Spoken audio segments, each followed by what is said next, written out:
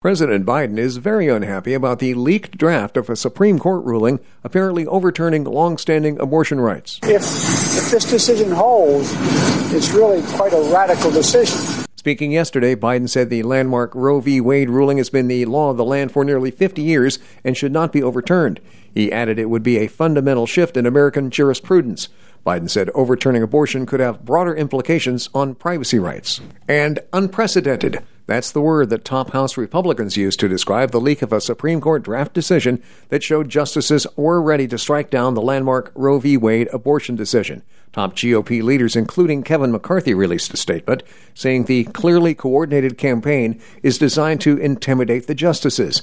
They added Republicans will pray for a decision that protects life. The question in front of the court now is whether a Mississippi law banning most abortions after 15 weeks is constitutional.